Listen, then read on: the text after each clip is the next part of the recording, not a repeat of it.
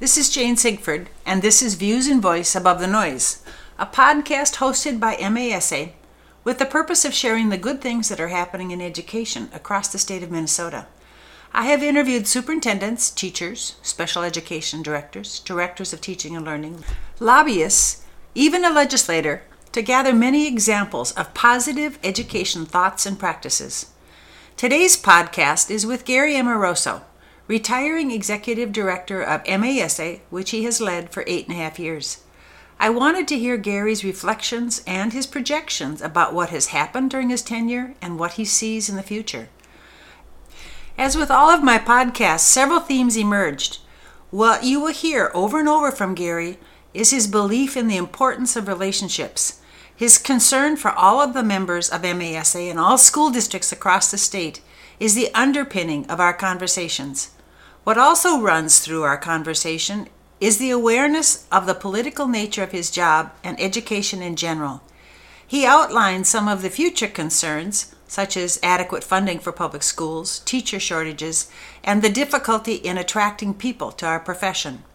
He also demonstrated several of Michael Fullan's, co-author of Deep Learning and many other books, 6 C's of Global Competencies. More on that later. Let's hear from Gary how he got to where he is today.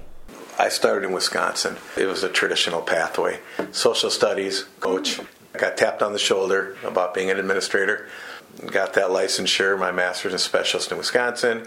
And then the traditional route, high school assistant principal, then a middle school principal, then a high school principal, then an assistant sup. And my last job in Wisconsin was a superintendency. Got recruited to come to Minnesota. Jim Rickabaugh, a good friend of many in our state. We were friends, and he gave my name to Ken LaCroix. Ken LaCroix called, asked if I'd be interested in Lakeville, Minnesota. I said I was at a point in my life where I was interested in that possibility.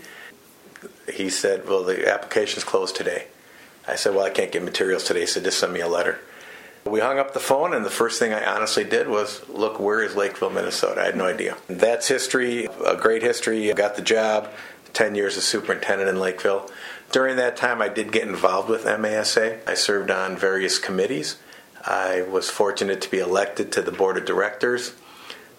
Got tapped on the shoulder again to run for the president-elect position when it was a metro year, and was elected president-elect. Served as president. And then in the year that I was the past president, Charlie Kite, who was my predecessor, announced his retirement. Got tapped on the shoulder by a few people to see if I had an interest, and expressed an interest. And I went through the process. I was very fortunate to be named executive director and started July 1st of 2011. Out of curiosity, what do you see similar and difference in your experience between Wisconsin and Minnesota? Because we're often compared or contrasted. Sure. In terms of education, I don't see a lot of difference. I think both the Midwestern values I see in both states, very hardworking, dedicated professionals, very hardworking, dedicated, just people when you consider work. In our state, we had our fiscal challenges as Minnesota has had. So I really didn't see a lot of differences. One area that I would suggest was different is the funding mechanisms in Minnesota are much more, what I would say, complicated compared to the funding mechanism in Wisconsin. Where Wisconsin, we had our per pupil amount, and we didn't have a lot of the other silos of funding in Wisconsin. We also had different ways to do our contracts. We had what was called a QEO, a Qualified Economic Offer, back in the day, which basically meant if a board offered for 7.6 over 2 years, the board could implement it if it wasn't accepted. And that caused a lot of angst with our unions, but it also gave us an opportunity to financially try to stay on the straight and narrow. I remember my first contract in Minnesota was 12%. I was like, oh, wow. But that was the norm at the time in our state. And then we started having all of our financial challenges, and we know how that's played out for a lot of districts. Does Wisconsin have, like the Minnesota Miracle, to balance it out within the state? No. More change came to Wisconsin when Scott Walker was elected governor. Something called Act 10 was passed during his first term. And it basically eliminated collective bargaining. it, in my opinion, has created a lot of haves and have-nots. It has created situations where very, very strongly now compete for the brightest and best in our teaching profession. You can be in a district one day making $35,000, and the next day another district comes and asks you to come to them for $45,000. So the whole step and lane concept doesn't really exist in many of those districts. It can exist if a district wants to go in that direction, but that's created a challenge for some districts that don't have the financial means to compete for the best and brightest staff members. I know Illinois bases their funding stream on real estate taxes and property values, so there's a huge discrepancy between the suburbs of Chicago, for example, and southern Illinois. Is that what happens in Wisconsin, or do they have a balanced foundation that like we do? Property taxes is the major source. Our property taxes in Wisconsin were higher than my property taxes in Minnesota for the same value of property.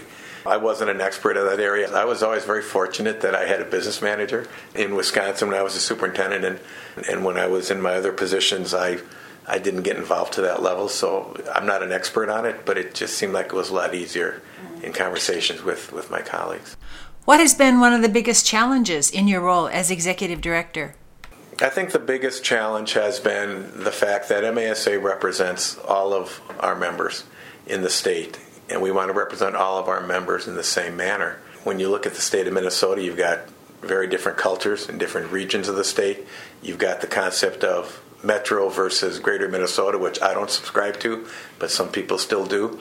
One of the biggest challenges has been, as we've had conversations about policy issues, as we've had conversations about professional learning, there's a variety of needs and wants. Part of my responsibility is making sure that we are doing the best job we can in meeting the needs and wants of all of our members. And at times that means blending concepts or blending thoughts to get to a point where we can gain acceptance or gain support by the membership. Our platform is an example of that. During legislative session, we'll have issues come up. It's not what Gary wants or what Valerie wants, but it's what is our membership's thinking on this. And there are times where we have varying perspectives on issues, and that's when I work with my officers to craft our position that we don't always get 100% support from our members on, because they're always working for their school boards, and sometimes there are different perspectives. The challenge we face is trying to have as much agreement and meeting the needs of as many of our members as we can in terms of all of our work, whether it be advocacy at the state or federal level, or in the area of professional learning, or any of the other services we provide to our members. Do you see a widening gap in the idea of Greater versus Metro Minnesota as our state has become more politicized politically, and we see a migration trend toward the urban areas? In terms of our association, I don't see a widening gap. I see the gap has narrowed, and that has bared out through our conversations throughout the state, as well as we do a survey every year.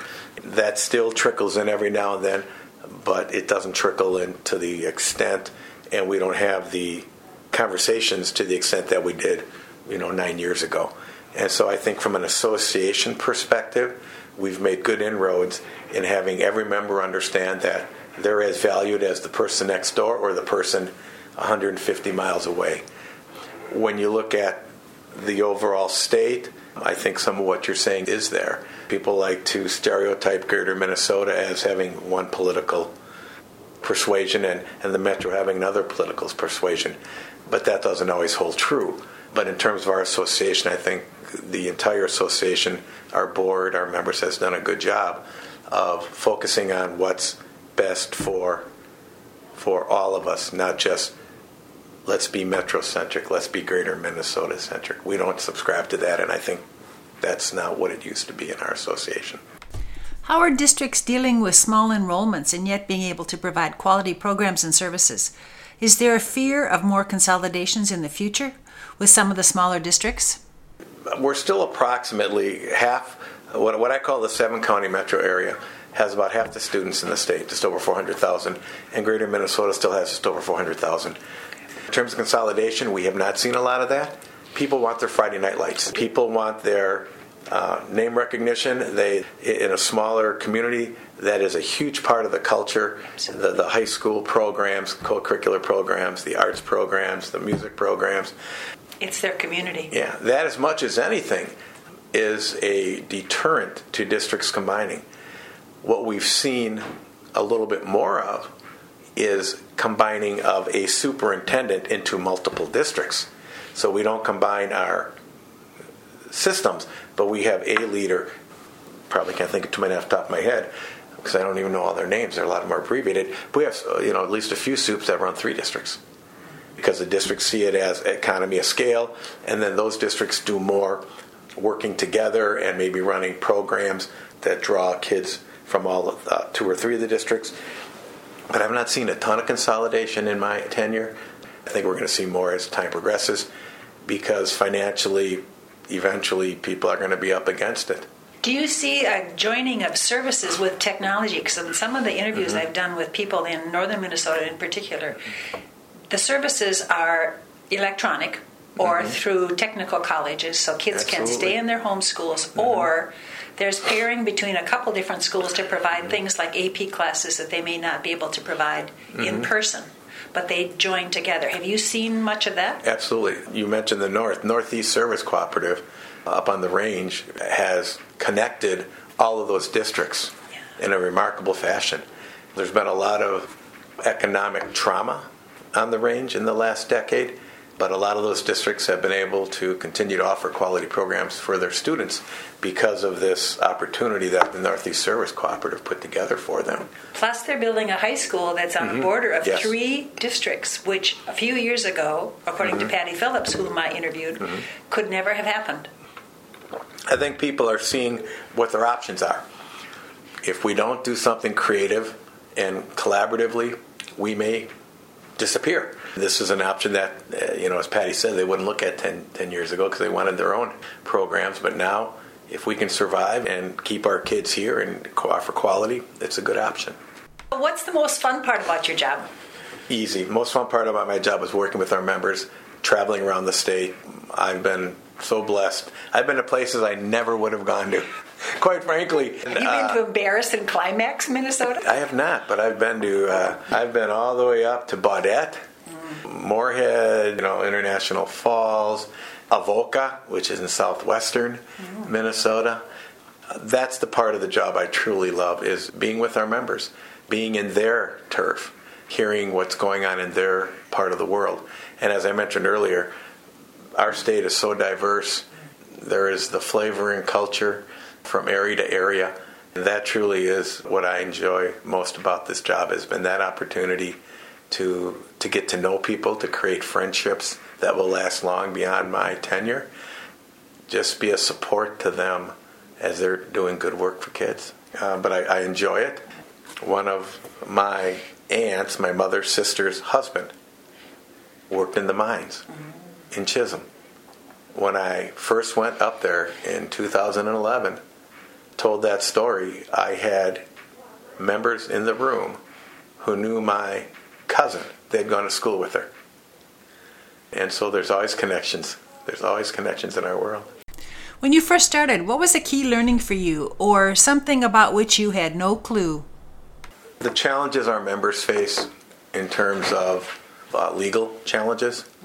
I didn't realize the number of members on a yearly basis who call us and we provide support for, whether it be challenge from the board and the member, whether it be complaint filed with the board with BOSA. And the reason why I wasn't aware of it is we try and keep those quiet. We try and resolve those issues. And so I walked into this position and it was like, wow, we have a lot of people that are challenged on a yearly basis. And the other wow was... Has that grown, by the way?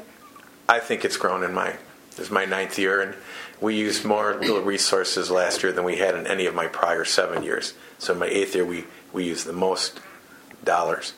And this year started off where we've already used some resources. And the other area would be the legislative process. I knew the process in terms of I know how bills get made, I know when the legislature meet, but I didn't have a good grasp of the grassroots, what goes on behind the scenes. And that's been a learning experience for me, and I've enjoyed it more as I've learned more and as I've made connections at the Capitol with various legislators and other lobbyists. But that was a learning curve also for me. Joe Gothard the other day at Great Start talked about his knowledge of superintendents around the United States having lost their jobs or moved on because of the anger from the community about some of their equity work. And some people have left after 2 years or whatever, and how the work is really difficult and they get awful emails and tweets. Have you seen that in our area? There are probably at least 3 to 4 superintendents that have either lost their positions or are currently battling board/community because of the work that they've done in the world of equity. Absolutely.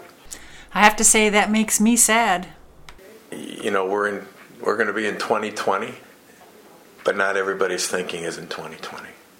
Do you see the role of the executive director changing in the future? I don't know if I see the role changing as much as I see the need for the association to continue to evolve and prosper, which is the responsibility of the executive director. So whoever comes in on July 1st, as when I went in on July 1st of 2011, we're in a good spot as an association. We were in a good spot in 2011. I think we're in a good spot in 2019 and we'll be in 20. But the needs of our members are changing. The world of education at the federal and state level continues to evolve. And as an association, I think we need to continue to evolve in order to meet the needs of our members, in order to continue to be at the table of the legislative conversations at the state level, not the federal level. And I see that really being the task of the executive director, and working with the board and working with the members and working with the community and working with the legislatures to continue to make sure that MASA is relevant to their members, relevant in the conversation about education policy. We continue to be challenged in terms of the thought of public schools not doing the job. That's out there. On a yearly basis at the federal level, we'll see bills that talk about vouchers, that talk about tuition tax credits, that talk about things that will eventually cause there to be less resources for public schools. And I think that's damaging.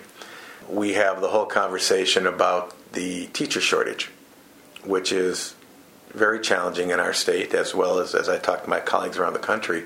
It's extremely challenging. And that shortage has already, in my opinion, reached the superintendent ranks. It's reaching the principal ranks. It's reaching bus driver ranks. It's reaching instructional aides. The whole world of education is challenged.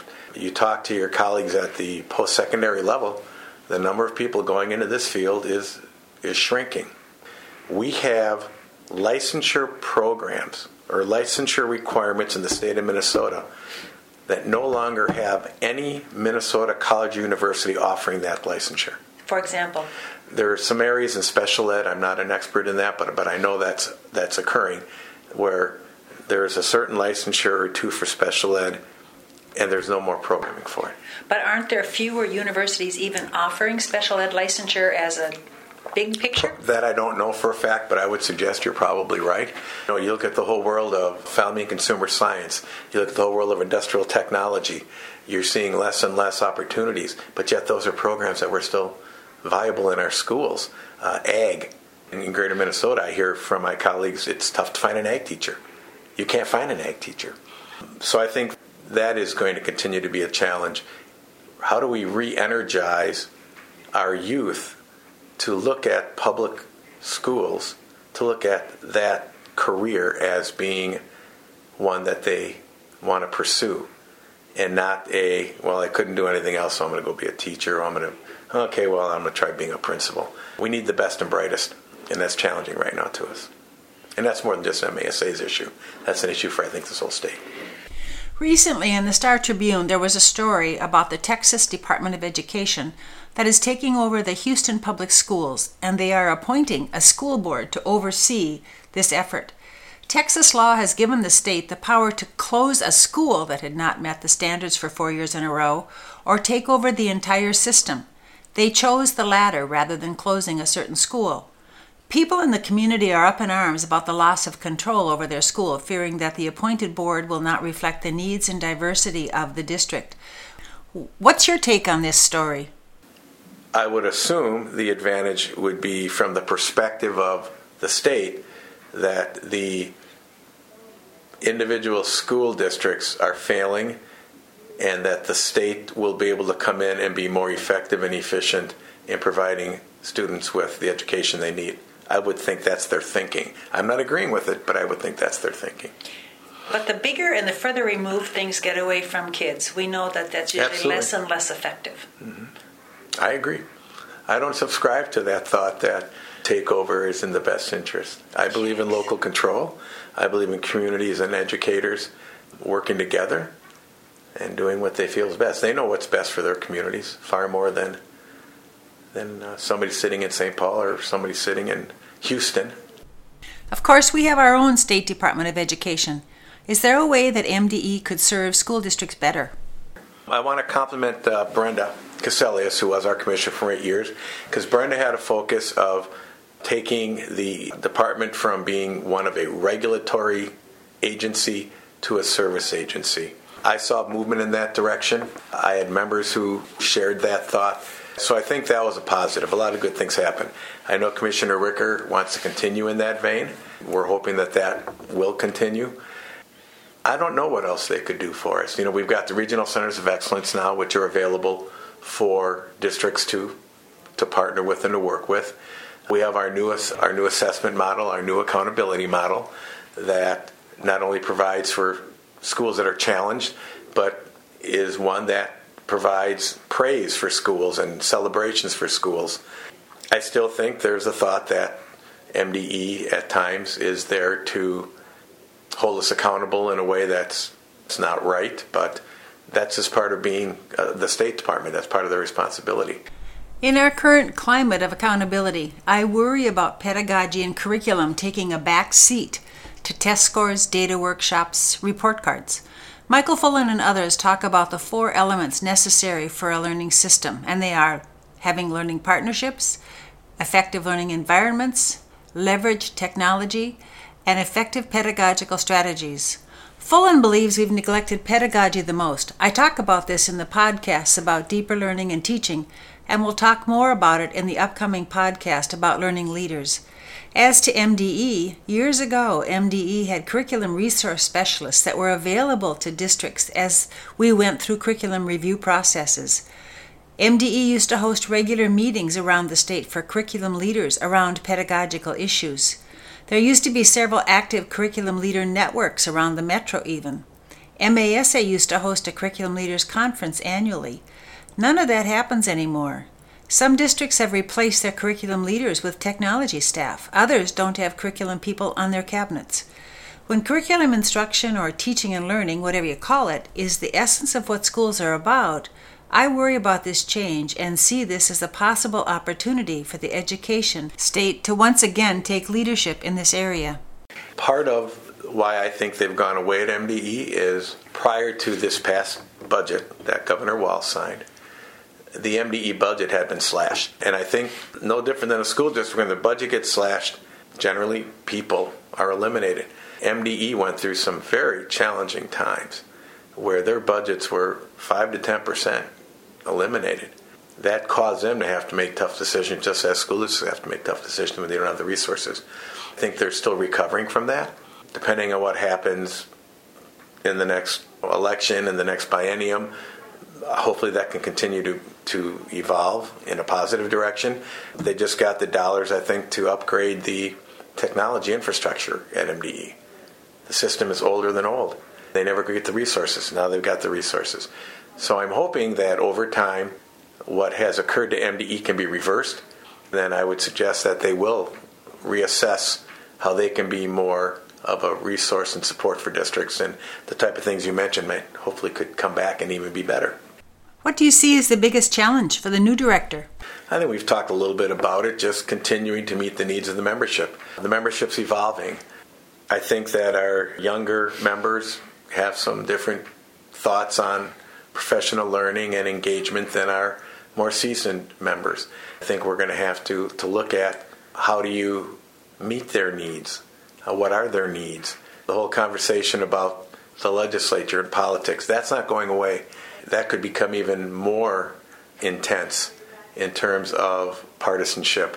The new executive director is going to have to work with the other organizations, work with the members to continue to ensure that MASA is viewed as a viable source for support and information at the Capitol. Just working every day to make sure that every member knows that they're valued, that we're here to assist and work with you. And then, as I mentioned also earlier, to look at what we're currently doing across the board in all of our services and say, how do we grow to the next level? How can we take it to that next area of efficiency or of effectiveness? Because I've always felt that if you're changing, you're dying. Or if you're not changing, you're dying. And so I think you got to grow. And not change for change's sake, but grow because it's what's in the best interest of your members. MASA is known for providing professional development for superintendents. What type of professional development do our new superintendents want and need? There seems to be a segment of our new members that don't value the statewide conference concept. I've had people share with me, well, I can't be away. I need to be at my system. I need to be at the district.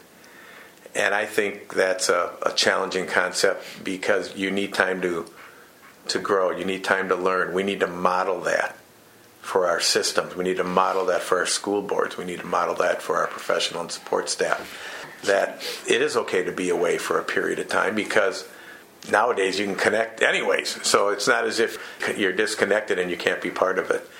But I think it's also important for our new people to be part of being involved with their colleagues around the regions. That's important. We have support networks for people, and there are people that don't take advantage of it. That's diminished, hasn't it? Yeah.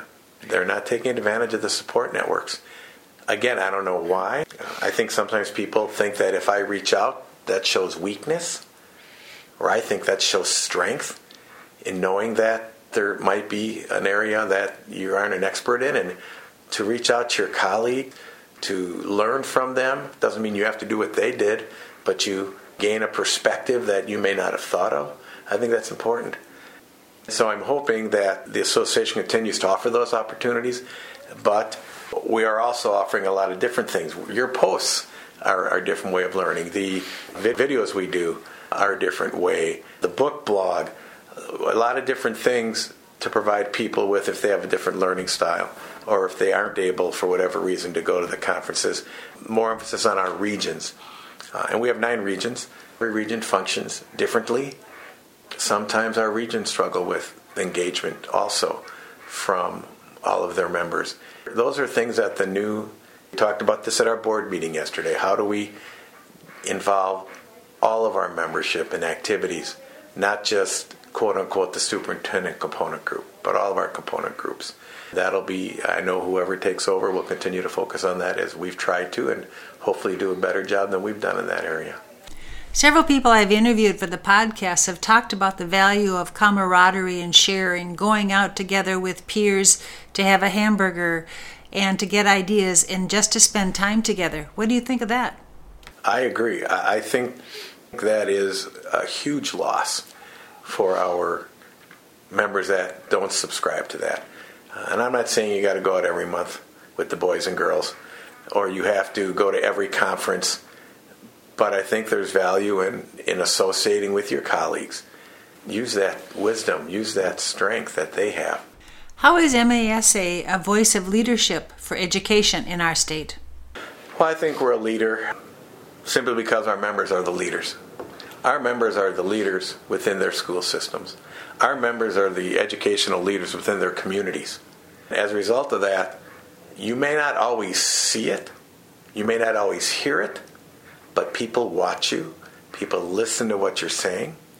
Our friends at the Capitol want to know what their superintendents are thinking.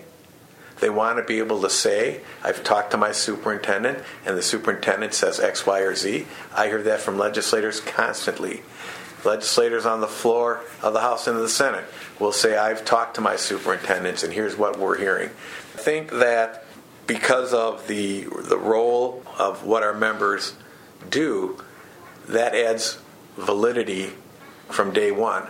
And then we as an organization have to take that validity and use it wisely, working in a collaborative fashion with the other education organizations, because when we're at the Capitol, the more often we can speak with one voice, the stronger voice will be heard. And we work hard to do that. There are times where different organizations have different perspectives. Then we still have to put out our thoughts and our concepts. That just by the work that our members do on a day-to-day basis, that adds to the validity of our, not only the organization, but our members having a crucial voice in the role of policy in our state. And we try and capitalize on that at the Capitol. How do you work with all the other educational organizations? Well, we work with all of the organizations, Elementary, Secondary Principals, School Board Association, AMSDC, Education Minnesota, MREA, and I probably missed a few, the chambers, the business partnership. We try and we don't always agree on everything, but we try and at least have conversations so that we understand what each other's doing. I'll be going to a meeting beginning of January of all the ed orgs, because we'll have all of our platforms done, and then we'll sit and we'll talk. With all of the organizations? With all of the organizations. We'll sit and talk. There are times that we'll make decisions as to, MASA, you'll take the lead on this bill. School boards, you'll take the lead on this bill. We don't, as I said, always agree, and that's part of the conversation is trying to understand what's going on. At the Capitol, the ed orgs are known as the cartel. That's what we're called by the legislature. That's not necessarily positive, is it? We view it as positive. Do you? Okay. But we're viewed as, the cartel, because we're the education cartel, because we are all at every policy and every finance hearing in the House and Senate. All of us are there. There could be a connotation of negativity there, but I view it as our legislators knowing that we work together, that we are there to advocate for the public school students in the state of Minnesota, and we're going to continue to advocate. We're going to be there every day. And so I see that as a positive. Can you describe MASA's work in creating and bringing forward a legislative platform? When we had our policy committee hearing this year, and that's our largest committee, we had about 50 plus people this year working on the platform. We always do a review of the prior year's platform. We do a review of what we were successful in initiating from the platform, where we struggled and why. There are areas sometimes that get zero traction, and we go through that. We have Valerie then go through what she sees as a prognosis for the coming session. This year, by example, is a more of the policy and bonding year versus the finance year. We already have our budget in place for next year. The legislature doesn't have to do anything. And so as you're crafting your platform, you want to keep those things in mind so that you create a platform that's realistic. By example, to go into a second year of the biennium and say we want another 3% on the formula. That's unrealistic. That will get zero attention. In fact, people will think that you're out to lunch. Try to create a platform, depending upon what the situations are in the state, what the needs of the membership are, in a real sense versus being out in la-la land. And I think we've done that this year with our platform. On those platforms, do you ever put something on the platform that's kind of like a wish, that's kind of like planting the seed for future discussions? Absolutely. We put and I don't have the exact wording, but we put on the concept 2 years ago. It was on last year, it's on again this year, to empower school boards to be able to make decisions regarding a student's education and what needs to be done for them to quote-unquote graduate. I won't call it competency-based, but that could be an example. That it wouldn't have to exclusively be the Carnegie Unit concept, seat time concept, but different ways that students could demonstrate their skill sets and could matriculate through a system not in the lockstep. That's been on our platform for 3 years. We continue to have that conversation. That's going to be a long haul for a lot of people.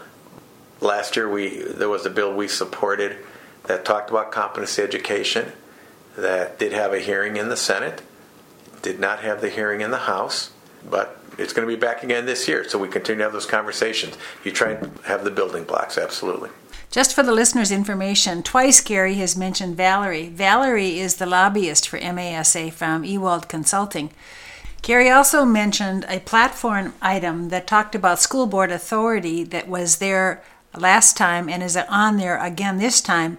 The exact wording of that platform item is provide all public school boards the flexibility to determine district educational decisions, including graduation requirements. Gary and I then got into a discussion about changing in school funding, which is something near and dear to my heart. Currently, Tom Melcher is heading up a finance task force that was called for through the last budget. I mean, it was agreed upon by the governor and the legislature to look at the funding formula, the funding streams in Minnesota. To go back to what I said earlier about the complexity, to try and simplify the formula and try and simplify the entire funding mechanism, not just the formula, but the entire funding mechanism. That group is currently meeting. That group will continue to meet over the course of this year. We may see some recommendations as early as this session, but I would think you'll probably see more of a package for the 21 session, which will be the first year of the next biennium, which is the funding year. When we started talking about funding and the idea of school boards being able to decide criteria of graduation other than the Carnegie unit, I was able to share with Gary an idea of mine that I've had for a long time. My belief is that if schools were paid based on learning, we would have students being taught at their instructional level. They would have to master standards before moving on to the next level. They would know precisely what they need to learn. There would be no achievement gap, and there would be an incentive for teachers to make certain that all students have learned what they are supposed to. How would it work? Schools would receive their foundation aid when a student had achieved a year's worth of growth in reading, math, and perhaps science. Some students would make 2 years of growth in a school year. Some would make 1, and some would not even make a year's worth of growth. Some would take longer. At the elementary students, that means that students would be with their intellectual peers in reading, math, and science, and with their age mates in art, music, phy-ed, and other specials. Kids would know exactly what they had to learn before they could move on. Some elementary parents have worried that their children wouldn't be with their teacher, but if you think about it, elementary students over the course of a week already have 6 or maybe more teachers if you include the specialists that they see. At middle and high school, again, students would know what they needed to learn in those core areas. They'd be taught at their instructional level, not their age, and would be with their age mates in many areas. Currently, Jal Mehta and Sarah Fine have found that around 50% of our high school juniors and seniors are relatively disengaged from schools. What if we could change that and kids would be engaged, much like the competencies suggested by the MASA platform? As juniors and seniors, students could demonstrate their knowledge in a wide variety of ways. They would use what they'd learned in core classes and they would extend it to real life with such things as doing research projects, community service, internships with businesses, exchange programs, traditional ways, many different ways. The advantage would be that students are learning at their instructional level, whether they are gifted or a little wobbly in some areas. Districts would receive the same amount of money if a student graduated at 16 or at 21, and with some of our newcomers who may need extra time to master certain content as they learn English, the American culture, and our content, we would produce more well-educated citizens. We would not need extra staffing. We would have to utilize our teachers differently and work with our teachers and community to change what Larry Cuban from Stanford has called the grammar of schooling. It means that we would have to change our idea of what a school day would look like. And that is a major change, yes, but it would also bring us into the 21st century and would hold us truly accountable for kids to learn. Gary listened to my ideas and then offered his words of wisdom. Well, I would suggest nothing like that's going to pass this year because we're in an election year. But is it a seed that can be planted someplace? Yeah. Well, as I said, the seed was planted, this competency thing's been planted for a few years. Right. And what you're talking about is basically that. It is. That type of a concept. You talk about competency at the older level for kids, and you talk about secure skills for the kids that need the secure skills. What do you see as the role of the superintendent in the future? I still think superintendents will be the leader within their systems. I don't see the role of superintendent going away. I understand there are models out there that talk about groups of staff running schools, being in charge of schools. I understand that. I see that.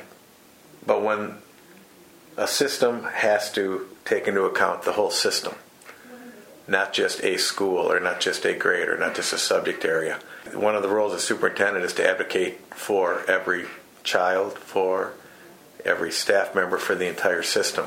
That is a role that's not going to go away. I don't see that going away. As long as we have school boards, which I don't see going away either, you need to have the person that can be the conduit between what's going on within the system and that board. You need that person. I think the superintendent will continue to be a vital position to influence what goes on within the system for educating kids. It'll be a vital role, continue to be a vital role for working with the board, having the board have a good sense, because I watched the blurb yesterday. MSBA's conference is coming up in January. They had a little video out, and a couple of the board members said, we aren't experts, so we rely on our staff. We rely on our professionals. That's a wise statement, and I think the superintendent's got to be the lead in that area. There's got to be a bottom line of accountability, and I would hope that a superintendent, if he or she is doing their job, empowers the people they work with to make decisions, to make recommendations, to help them learn, because there is no one that can know it all. When I was in Lakeville, I had 11,000 students. I had, at the height, 1,700 staff. I had 9 elementaries, 3 middles, 2 high schools, area learning center, community education facilities. There was no way I could know it all or do it all. That's where you have the quality people, the trusted people, the people that are there advocating for students and staff. But I still think the bottom line is you need a bottom line. Leadership positions are difficult. A good leader has many skills, and one of the skills may be the wisdom and the ability to delegate to others. Some are better at this than other people. Can we teach this skill of delegation? That is part of the concept of I'm afraid to show that I don't know something. Heck, I always wanted the best and brightest around me. I wanted people a whole heck of a lot smarter than me to be working with me, because then I knew I could trust them and I knew that they were on the same page as I was. We had the same philosophies. I don't know how you can teach that.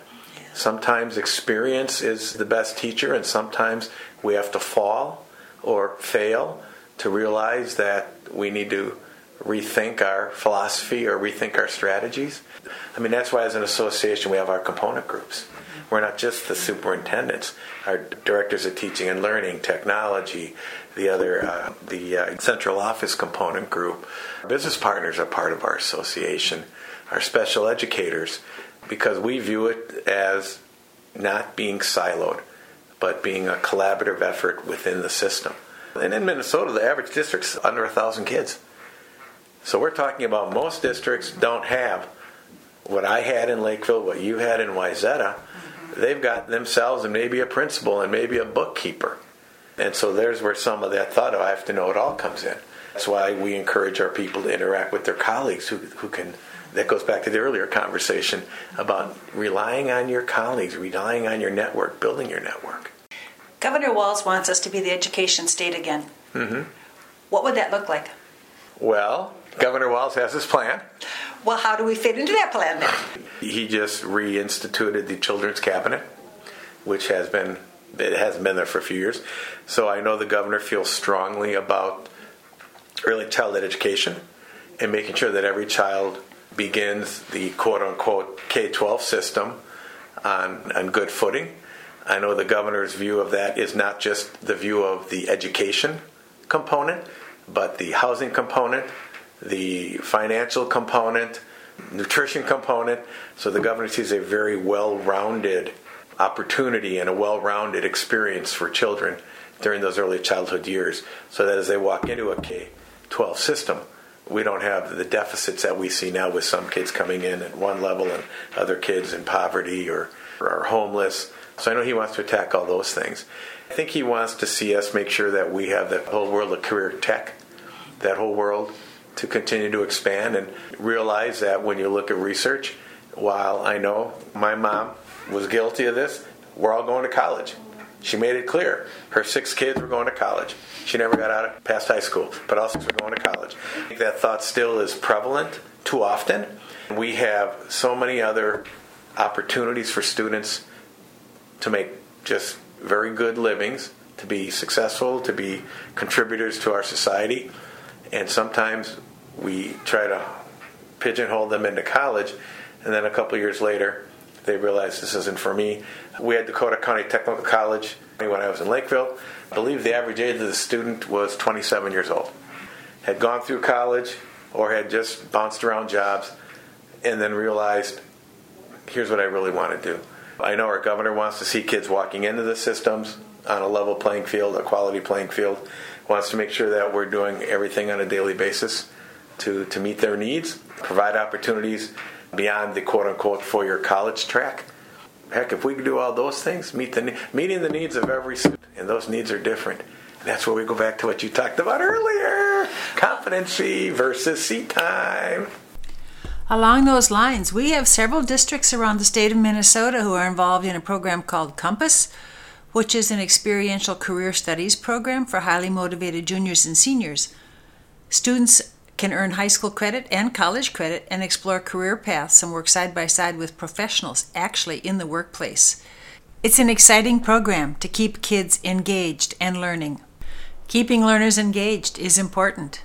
That's why we sponsored the first Innovation Zone bill that passed in the state, and there's been a second bill now. But the next step is this conversation about allowing school boards to make some decisions away from the Carnegie units, other methods, other demonstrations. We're not advocating for students not having some type of an assessment or having an accountability system. We're just thinking we can revision a different accountability system. And I call that changing the conversation, from accountability to learning. As we ended our conversation, I asked Gary for some final words of wisdom. Well, I think we've got a great education system that can continue to improve. Part of my job takes me around the country to meet with my counterparts from the 50 states. When I hear some of the challenges they're facing, I come back and feel blessed and know that our educators, whatever your role is within the school district, we're doing great work for kids. Can we get better? Absolutely. Do we have to get better? Absolutely. But when I see what's going around, what's happening around the country, we're in a lot better position to grow and improve than a lot of other states.